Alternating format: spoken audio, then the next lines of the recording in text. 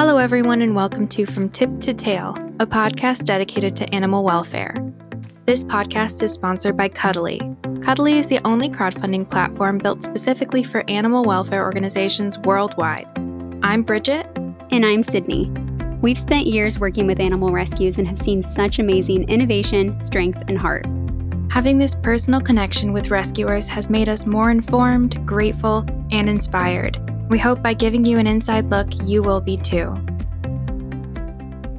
Today, we're going to be sitting down with Stephanie Hansen, the founder and director of If by Energy, which is a nonprofit that provides services to underserved communities and works to combat the dumping of dogs, abuse, lack of education, and bring to light the resources available. Stephanie has such a broad way of thinking when it comes to the future of animal welfare, and she's only just getting started. That's why we were so excited to bring her on to talk about the importance of shelter environments, implementing beneficial adoption processes, and reprogramming the way we think about animal care as a nation. If you like this episode, be sure to click that subscribe button to listen in on similar stories. Other than that, let's get started.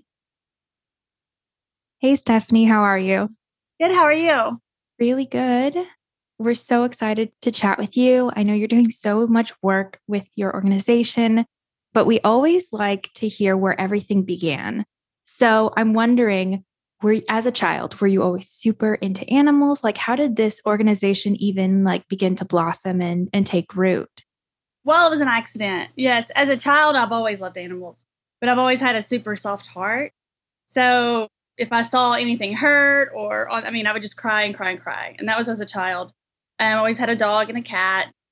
Growing up, I could never go in the animal shelters or anything, so I was too sensitive. So I just would have to block it out. And for whatever reason, one day, I was on social media and I saw an ad or something that said dog EU. And I was like, what in the world is that? And I pushed on it and it just took me down this rabbit hole.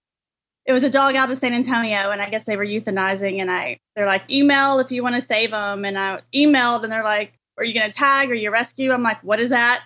I'm just trying to save them. I don't know what I don't know what tag. No, I'm not, but I'm willing to take them. And they're like, well, and they went this whole story and spiel and, how you have to be a rescue and you have to do all this stuff. And I was like, listen, I don't know what all that means, but I'm going to tell you, he better live. I'm here to save him. I'll take him. Please don't hurt him. And just tell me what I need to do. Somehow he ended up to me in Dallas from San Antonio. They worked it out and got him to me. And that was in December 17th of 2018. And that was my first dog. And then within 6 weeks, I had 7 dogs. Oh my gosh. So I went to my first dogs out of DAS locally here. We went and a guy named Todd Smith had asked me to go on this deal to see a group called Duck Team 6 down in South Dallas. And so I was like, okay. And I went. I'm glad I went because I ended up meeting some of my greatest partners now that I have. But I went and he's like, oh, and I've got to stop by and check on this house and everything. So we checked on this house. And of course, there were a lot of dogs in the backyard. And all I know is the next morning he was like, okay, they picked him up and, they're going to eventually euthanize him. I was like, what do you mean? So I emailed the animal shelter and they're like, well, yes, the chances of them being euthanized are great. And I was like, I'll come get them. So I went down there and I wasn't set up as a rescue yet. So I had to adopt them. So I adopted the 2 labs that day. And then I was like, oh, by the way, I'll take the Roddy too. And so the Roddy, she was about to be euthanized. So she was already prepped in the back and we had to carry her out. Oh, wow. But we got her. And now she belongs to a Dallas firefighter. He's her parent. So she got to spend her first night at the station. Aww.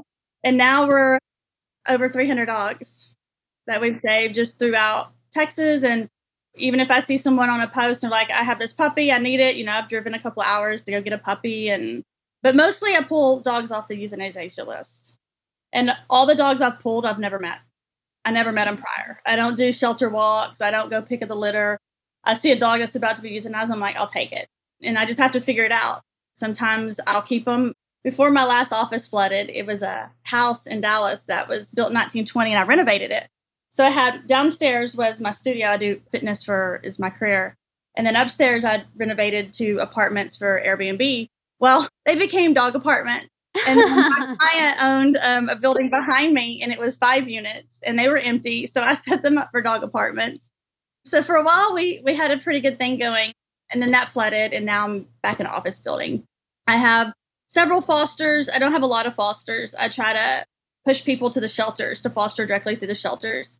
my intentions was never to be a dog rescue. You know, my sister called me. She's like, "What are you doing? Are you crazy? You're too sensitive. You can't handle this." And I'm crying. Every day I cry. I've been up, since 4:00 last night crying, trying to get dogs off the EU list. And I just had to toughen up and realize, like, me being sad over it is not going to change anything. So I had to put my big girl pants on and get to work. Oh my gosh. There's so much I want to get into there. But to begin, are you typically working with Dallas Animal Shelter or? I'm actually on the Dallas Animal Commission Board. Amazing. We are a big fan. Yeah. I think it's so interesting that you're so sensitive because this is such a hard line of work, even for those of us who are cold and those of us who have been doing this for a long time. You end up getting like some sort of tough skin, to certain things. And I know even some like donors and people who are looking to get involved, sometimes it's just so much. Even looking on social media, it feels like the need is so overwhelming. So as someone who kind of just jumped into it and is so sensitive, is there a way you kind of manage your emotions when dealing with like these very heartbreaking cases a lot of times? It's hard. I think my career, health and fitness, is probably my saving grace for sure through life. So I know, like, if things are really bad, I go for a run and I'm not even a runner, but I went last night because it's been a hard weekend with euthanasia lists and stuff. So I was like, I can't take it. And I was like, okay, just go clear your head. Just go clear your head. And that's really my only saving grace. I was crying on the way over here. I was like, I'm about to do this podcast and I'm crying. No, it's hard. It's really hard on me. I'm not going to lie. I think the wins and the fact that 90% of my dogs were off the EU list. They were deemed aggressive. They were deemed all these things that society is supposed to want to get rid of, and all of them are in amazing homes. So, that to me is huge motivation and proof that we should never give up on an animal, ever. We do not give up. And because of you guys, you've helped me a ton I never took medical cases. So this is the first year I've been getting medical cases. And our first really, really big one was Cowboy, the German Shepherd that was ran over in Dallas. So I work with a group called Doughty Ferry Animal Commission. And Megan is just phenomenal. She works all day at TNR, picking up cats, dropping off cats, all this stuff. And then at night, they drive around all down in South Dallas and help dogs that are dumped. There's cameras set up to catch bad people that harm animals. And I don't know if y'all saw in Dallas where 2 puppies were murdered. And one of their teammates, Ray, he watches the videos and he woke up and had to see that. And then he called Megan, and Megan called me crying. She was at work. So I was like, so I zoomed over there. And then Jeremy met me over there. And then my councilman that I'm on the board for is phenomenal, Tanel Adkins. He's phenomenal. I called his office and he had the sergeant for animal cruelty there in 11 minutes. Wow. It was incredible. And now the man, he's in jail. He's been behind bars ever since. They found him within like 48 hours. Those are the hard cases. And those are the amazing people, though, that go out. And I can't do that kind of work full time. They do it, and it's all volunteer. Like, none of them get paid for any of this. And so when she called me about the German Shepherd that had been run over, I was like, hey, problem solved. And I called DAS and I was like, hey, because it was at night when vets weren't open and so forth. And again, I'm not set up with vets for medical cases. Yeah, medical cases. Thank you. Mm-hmm. I was like, okay, DS, I know they'll take them. So anyway, I called and they're like, sure stuff, bring them. So we found someone to bring them, meet me there. And they took them in and they stabilized them and so forth for a couple of days while I could find an actual surgeon and a place for him to go, because they did the x-rays on him there at DAS. And they said that his leg was pretty shattered and they thought it needed to be amputated. But we just called around, sent off those x-rays, found a vet, and they saved his leg. And so you guys did a fundraiser for us. Megan, they were afraid he wasn't going to live. They thought he was going to die. And now not only is he alive and thriving, but like he has all these goodies from you guys. I think he got his first bed ever. Aww. And and he loves it. He's like, oh, this is for me? I'll take that.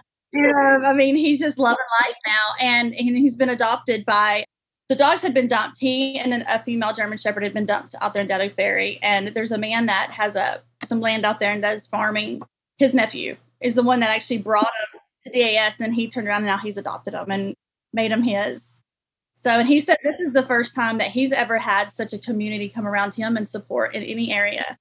he would bring Cowboy to the office and was like, he could not believe how many donations and how many things came in and support and help cover medical bills and all those kind of things. I mean, it was just incredible. So we've got to thank y'all. Y'all been our biggest support.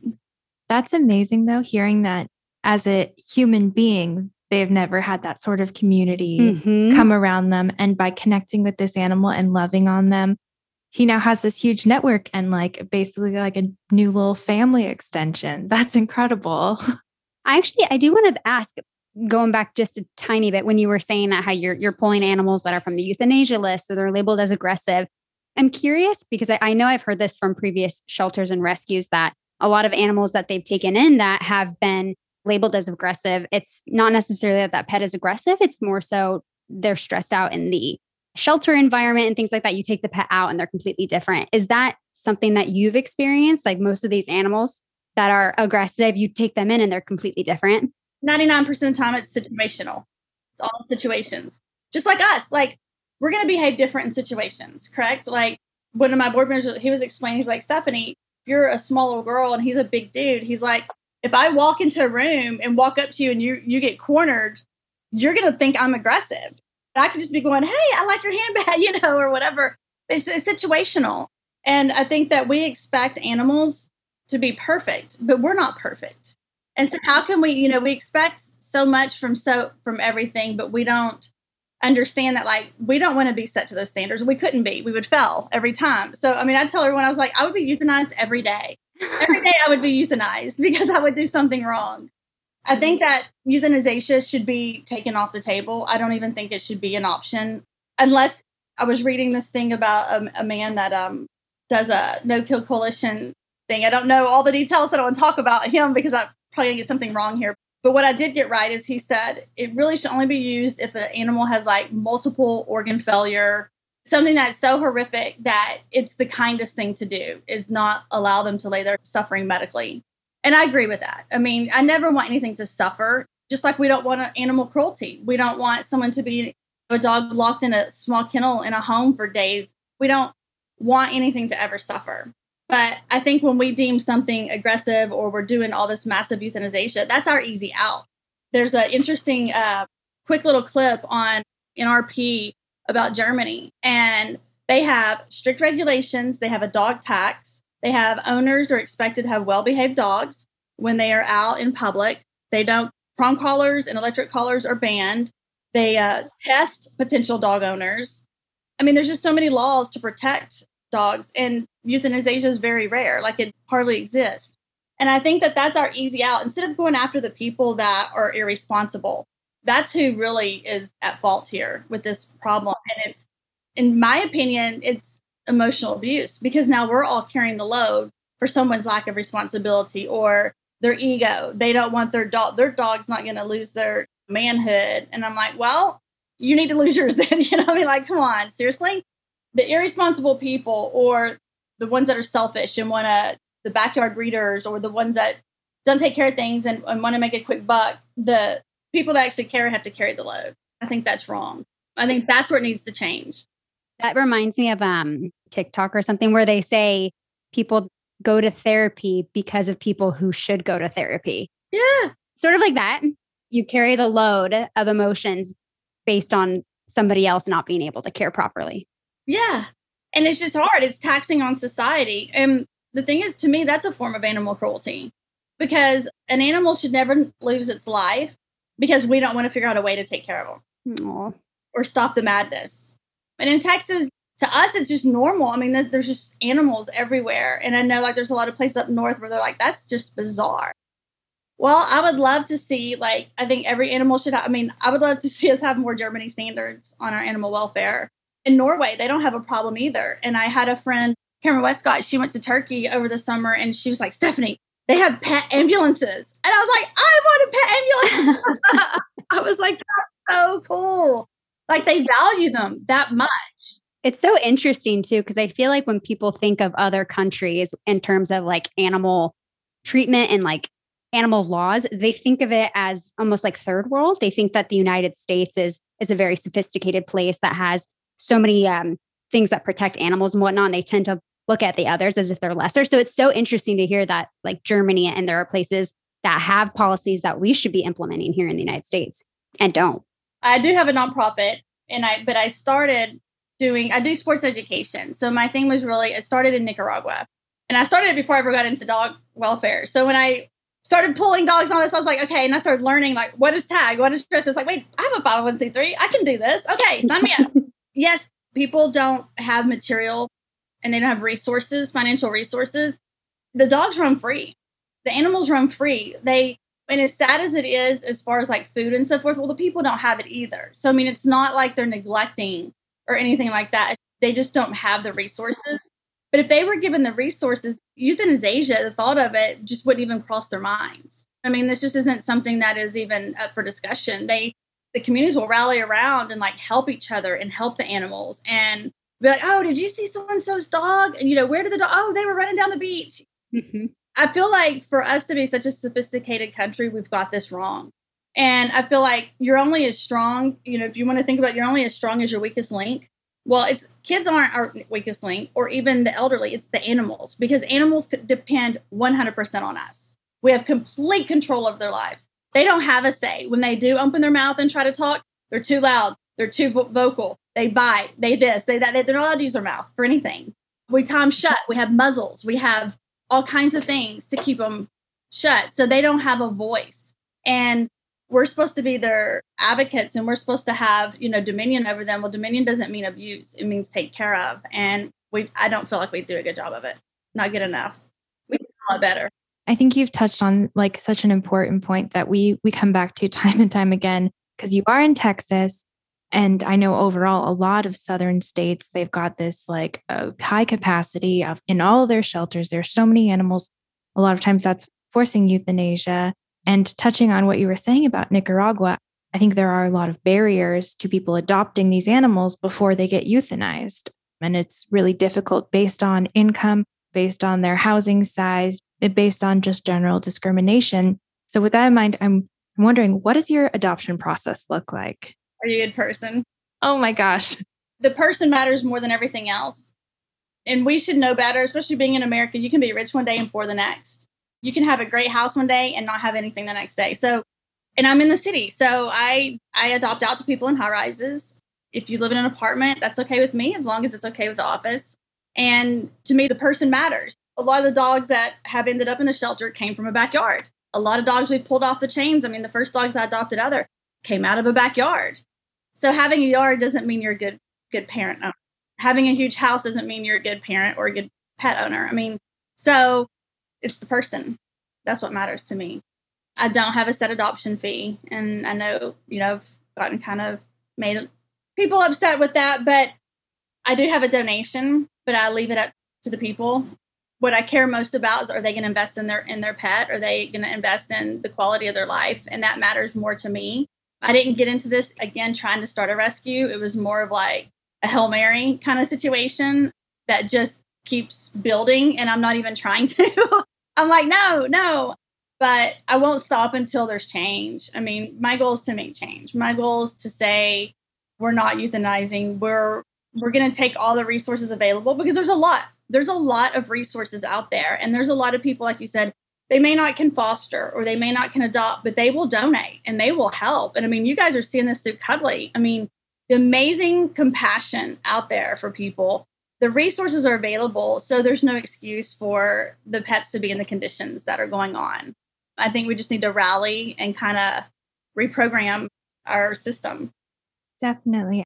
I think going into so many like different processes that you see implemented in shelters too, it's heartbreaking because you're just like, what is your end goal here? With like the idea that people have to pay a fee to take their animal that was lost back and like all these different things.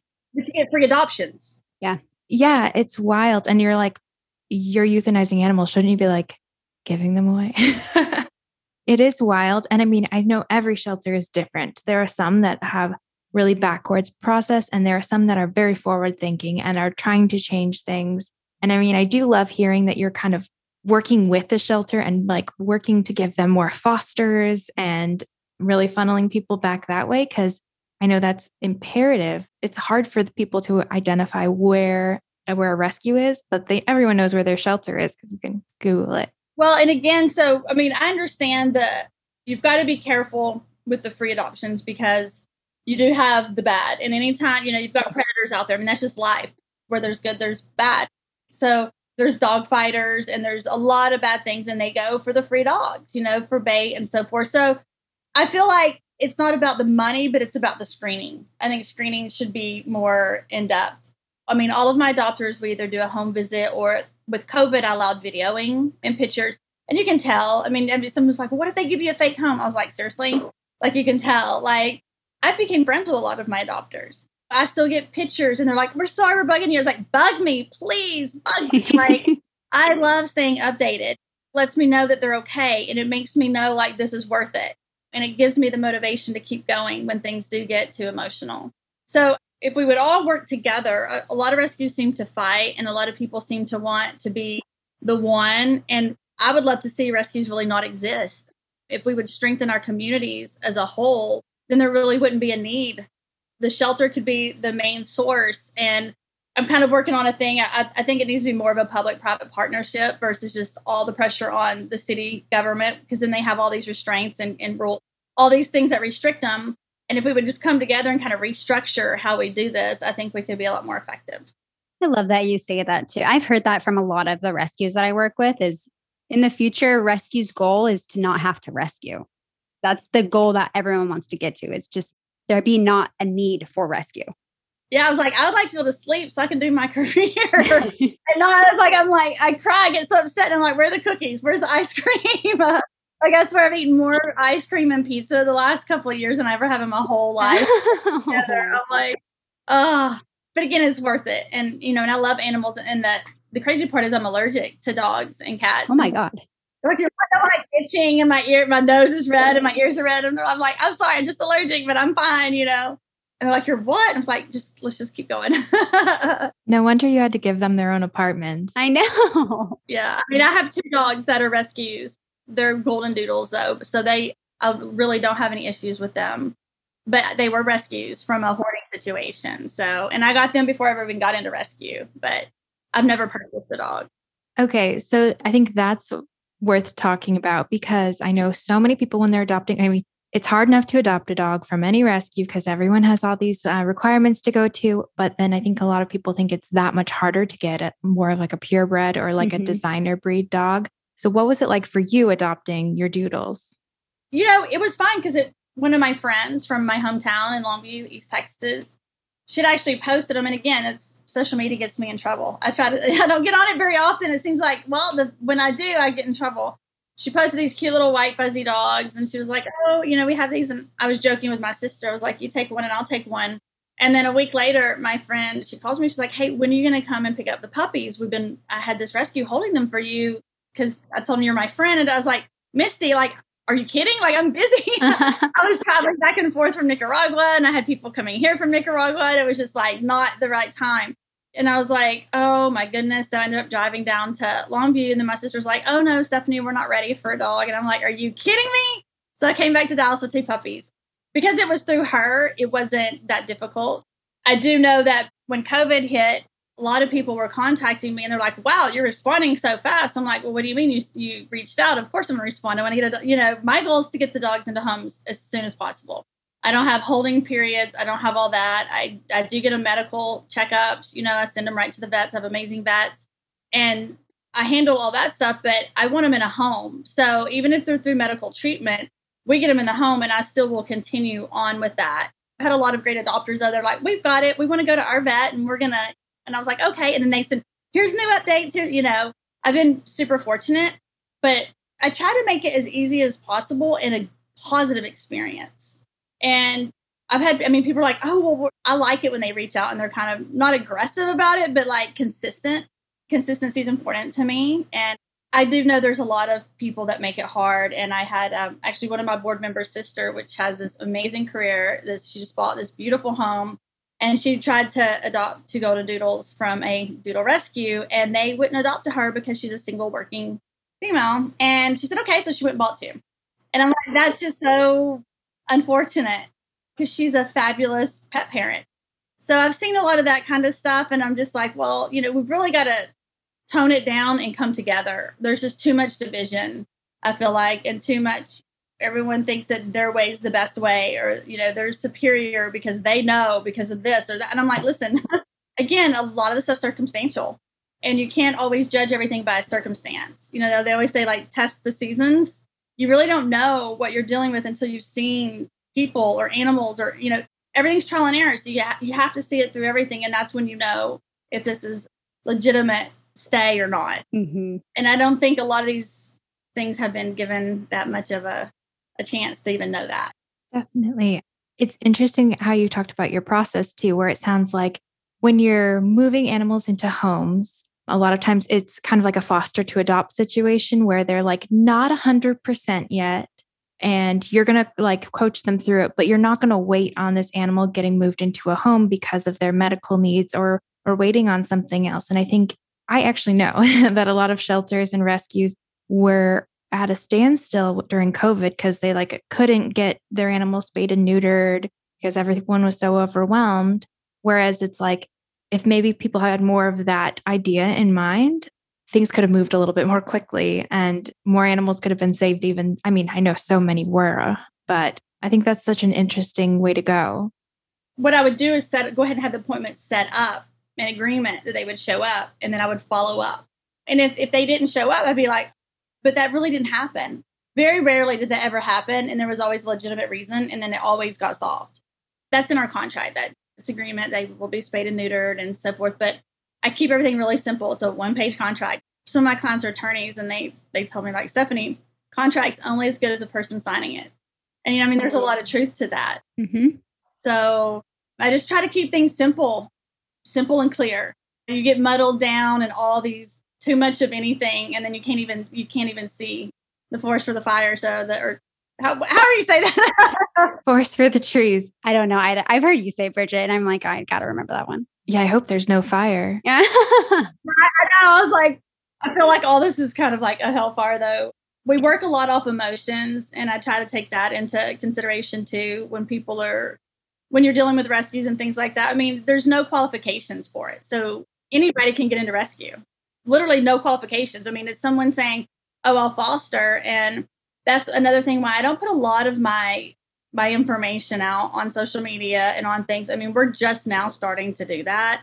I kept everything kind of just under the radar and just head down and just save dogs as I could. Because when I first got my first dog, I mean, I had like people all over the USA going, oh, will you foster for, trans? I'm like, who are, and people, you just don't even know them. And it's just, it can take you down such a strange rabbit hole. I think that there should be a little bit more streamlined qualifications. And again, if we could lessen the need, that would take out a lot of the crazy stuff and just kind of strengthen our shelter system, strengthen our units, like what you guys were talking about in the cities and so forth. I think that would just bring a better quality for everybody all the way around. Absolutely.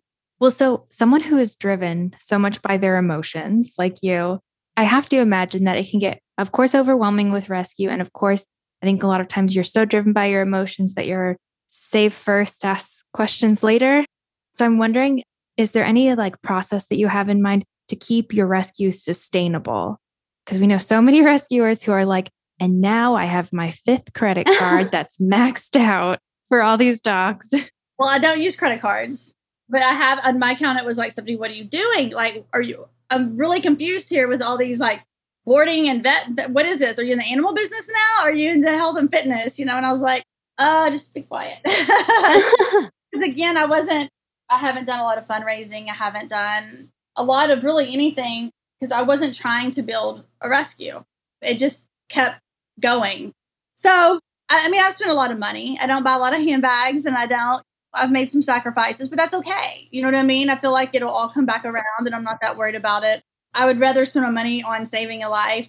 I love shopping, but then, you know what I mean? Than something that's just going to sit in my closet. It's like, that's just not as rewarding as looking at a picture and being able to I can tell you the story of every single dog up there. And I can tell you where they're at. There's nothing been a greater reward than that for me. I've gotten to do some cool things in life and with my nonprofit, and even in Nicaragua, we have a sewing school, and they're going to start making like bandanas and things for the dogs. Oh my gosh. just trying to, it takes a lot of time, and COVID kind of put a little wrench in things. So I haven't been able to travel to go there, and I don't even speak Spanish. So we're having to seem to do everything the hard way. But the majority of people love animals. And a lot of times there's been things that have gone wrong with people because they didn't know what to do. I didn't know what rescue was. I didn't know what any of this stuff was. And so I feel like instead of, if we would stop like just attacking everyone and start working with everyone and start education and like explaining, this is what this means and this is what this is, and these are the shots that your pets need and stuff like that, then people are like, oh, and they'd have a better understanding. And that too will cut out a lot of the mistakes that are made by just lack of knowledge. Because I think we've all been there as well. And I don't know, I just feel like I just would like to see a better support system. And through default, I've been getting some amazing volunteers lately. It just seems to grow. And they're just phenomenal. And they're starting to like, okay, Stephanie, we've got to start doing the social media. We've got to start. And I was like, okay, well, y'all can take it. They're like, great, we got it. And I'm like, this is amazing. So we did my council member, Mr. Adkins, did a first pilot program. So the city of Dallas, they put in a lot of money to start doing a homeless solutions program. And so he did a pilot in our District 8. I was told when Ed was director of DS, he said that 70% of the animals that come into DAS are from South Dallas, and 70% of the adopters come from South Dallas. I was like, okay, so this tells us we've got some work to do. That's a telltale sign to me. So anyway, we did a pilot program for homeless solutions, and we had one officer, which is also on the board of homeless solutions for my district. Officer King from DS was there. And then I had like 10 volunteers show up and help. And then we even had one of our fosters brought one of our foster dogs, and some adopters came to adopt, and they ended up adopting her, Jolene, at the center. So they were all there, and it was just really awesome. And like the husband's in the military. And I mean, I don't know, it was just such a fun experience. And we gave dogs baths. So we had a station, and some of the volunteers gave dogs baths, which was phenomenal. I mean, I'm like, how do these awesome volunteers come together like this? Like, I don't think we give the community enough credit. And people that are spending their time, they're educated, they have these careers, they work like you guys do all day long. And then they spend their free time out giving dogs they've never met for people they've never met baths, putting flea and tick ointments on them, picking out harnesses and collars, and like working with the people saying like, look, this dog is X, Y, and Z. That's amazing for me, is to see people that don't have to choose to come out and use their skills and talents and time and resources to make a difference in the community. And I feel like if we were to function like that on a continuous basis, that's where true change. I mean, it would be inevitable. It would just change. Things would change for the better. Absolutely. And the way you're describing it too, it just sounds so fun to volunteer for you. It should be fun. We love animals, right? Like your puppy, like how much joy do your dogs bring to you? That's how much fun it should be. I cannot go into shelter. I have a problem with that because I'm like, okay, if I can't go into shelter, and I love animals, but if I can't go there because I leave and I'm destroyed. I'm like crying. I can't sleep, and I have their faces in my head, and I'm just like, oh my God, I got to say, that's a problem. Like we should walk in there. Our shelter should be so amazing that it's a fun place to go. Like people want to volunteer. They want to work there. I'm like, what do you mean you can't hire? Why can't you hire animal lovers and they get paid to do it? That's a win. Like, especially in today's time with COVID and so forth, people have really woken up and decided like, hey, do we want to live our life doing this job that we hate? Or do we want to work, maybe not make as much money, but work in a situation where, because people have realized they don't need as much too. Settling down has become like the cool thing to do. And so they're like, we want to spend our life doing a job where we feel rewarded emotionally, physically, and financially. Well, if you're not rewarded working in a shelter and you're depressed, like you really can't give the best care to the dog either. If you come home and you're sad that day and you can't, you're relying on your pet to give you emotional love. And they give it to you. But if you're sad and then you have a sick dog or you have something that can't give that love back to you, that's where I think a lot of accidents also happen.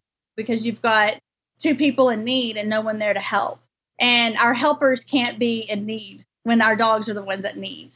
So I think we've got to make some changes. We've got to set environments up where the dogs can get the true healing and help that they need, because they're broken when they come to us with good reason. They're for a reason, and it's never normally a positive one.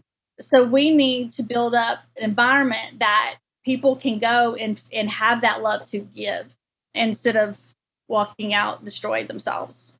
Preach. Like, say it, girl. Mm-hmm. I think that's a good point. No, I know it's what we've just been speaking to different shelter operators. And I know that's what a lot of them say. It's like you're working 10 hours a day and you walk up to the front desk and you're dealing with a hard person, customer service, or someone walking in, dumping off like a cardboard box full of puppies. And then you walk back and you've got to euthanize, and then you walk somewhere else. And it is exhausting work. And I think it does need to be fun. I mean, honestly, I know we've popped into some shelters that we really love. And I'm telling you, it's better than like any hobby. Like I would rather go in and play with like kittens than go bowling. Like that should be date night for everyone.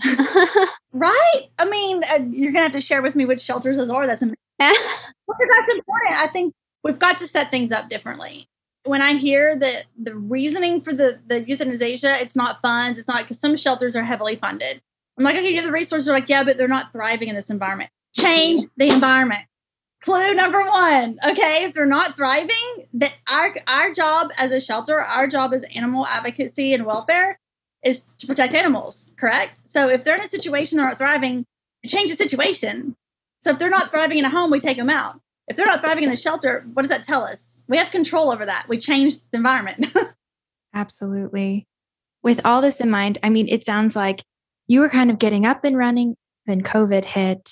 I'm wondering, did you have to pivot any of the work you were doing, or were you in a place where no, COVID.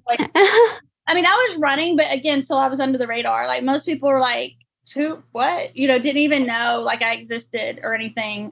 And I liked it that way. It was fine because I wasn't trying to put myself out there. I wasn't fundraising. I wasn't asking for donations. I don't do pledges on social media. I don't even have a pledge. I don't list and all that kind of stuff. So there's really no benefit for me. And I mean, it's a lot of cost, as you guys know, and a lot of time and effort.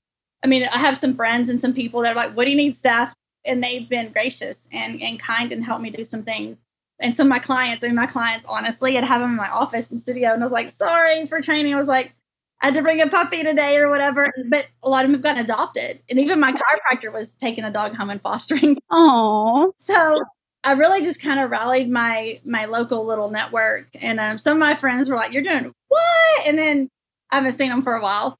I think, again, more people are animal lovers than not. And I think me getting into it has allowed a lot of other people to see the need. Because if you're not around it, you don't understand the need. And you just think, oh, well, our city, we're doing good. They're great. I'm like, well, that's not quite the truth. And they're like, what do you mean? And I'm like, well, this is how I got. They're like, oh, I just tell the situations. And I'm like, what? And it's just, I think it's just become bringing awareness too, and kind of bridging the divide of the understanding and also letting people know, like, you don't have to go out and start your own rescue. Like, you can make a difference. You can have $5 can make a difference. You can spend an hour and make a difference. You can pick a dog up from a shelter and give it a transport. That made a difference. That saved a life. You can share on social media. That saves a life. You can tell a story to your friends. I mean, everything that you do in a positive manner to network, socialize, support, whatever, an animal is saving lives and contributing to the positive change and positive direction. So there have been a few things that you've been saying through this conversation that I think you sound like a bit of like a rescue, like a godfather.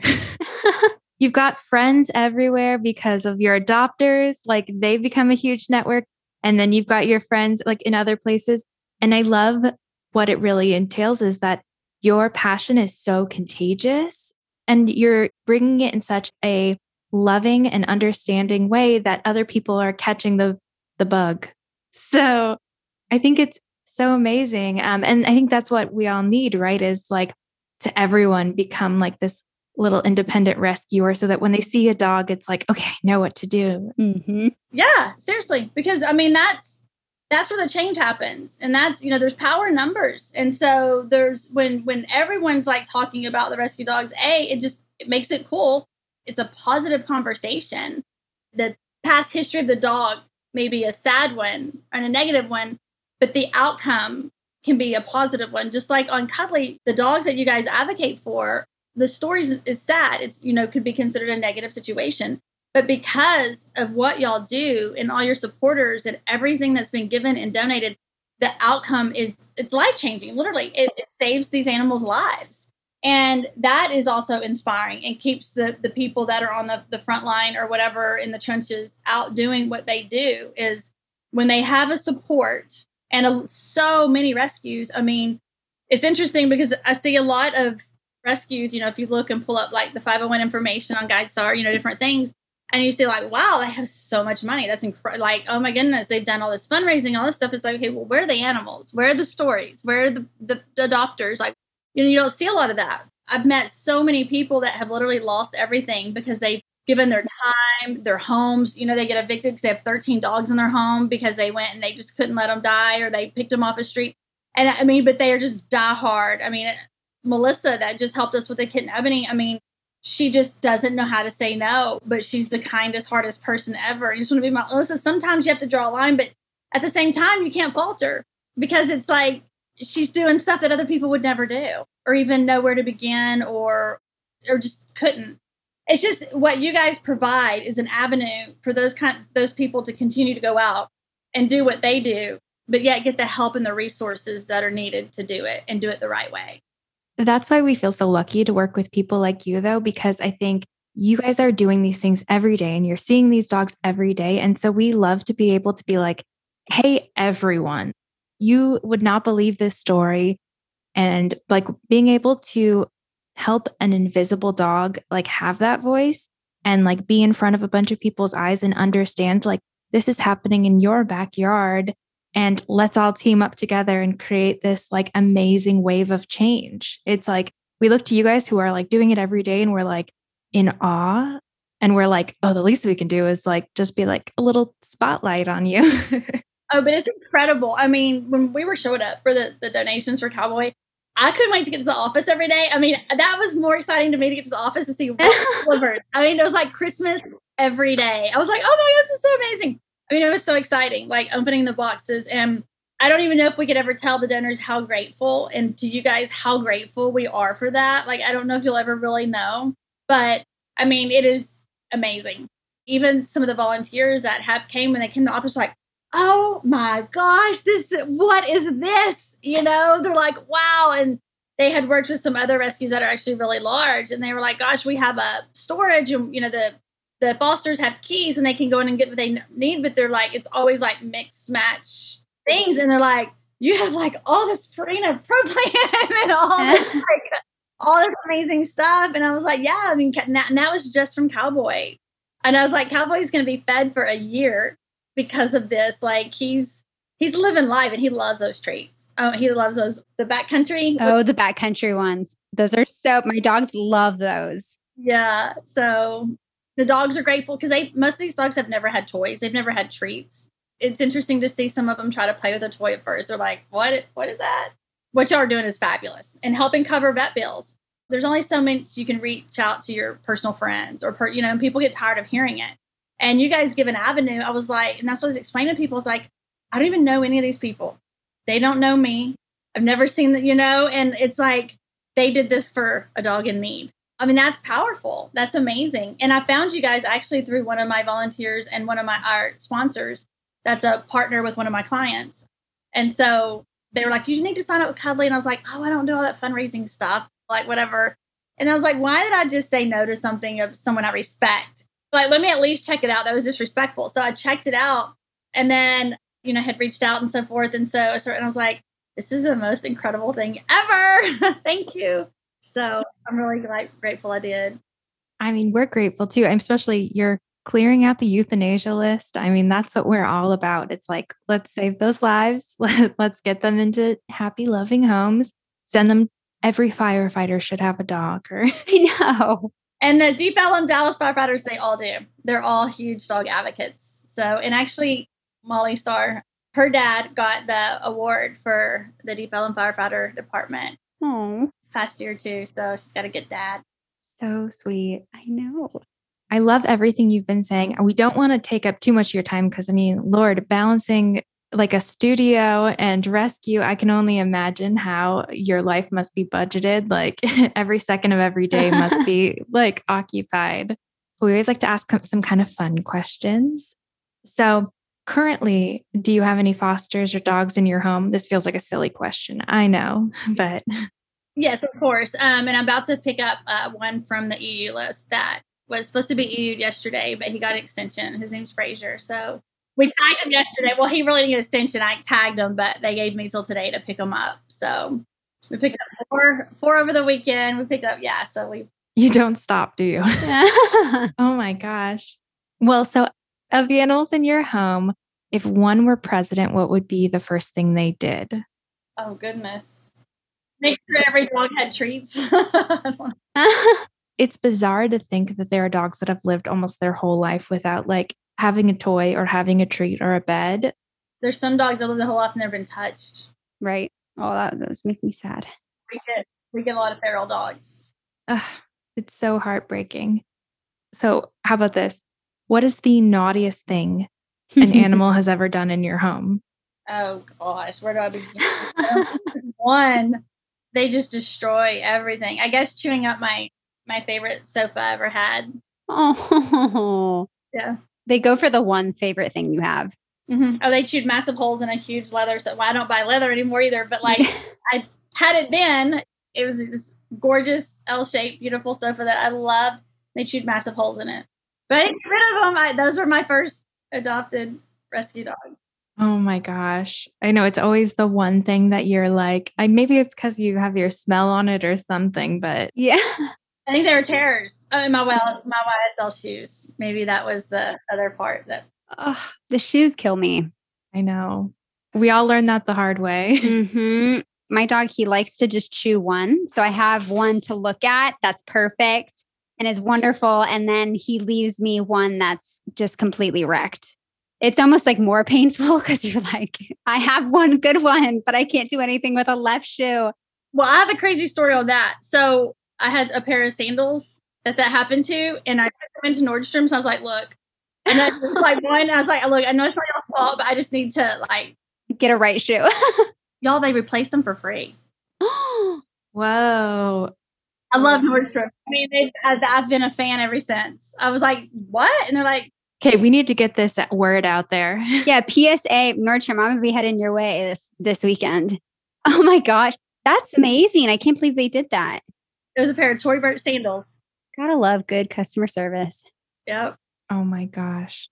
So we have our last question. It's a little trickier, but do you have like one life motto or something that you tell yourself like religiously to get you through all these emotional situations? Well, my dad always told me, do what you love and you'll always succeed. Oh, so nice. I love that because it's like you could do what you don't love, but you could still fail. So it's like you might as well be trying to do what you love, right? Well, and I love animals and I want to see change. And that clearly is driving me because this is the hardest thing probably I've ever done in my life by far. And I can't stop.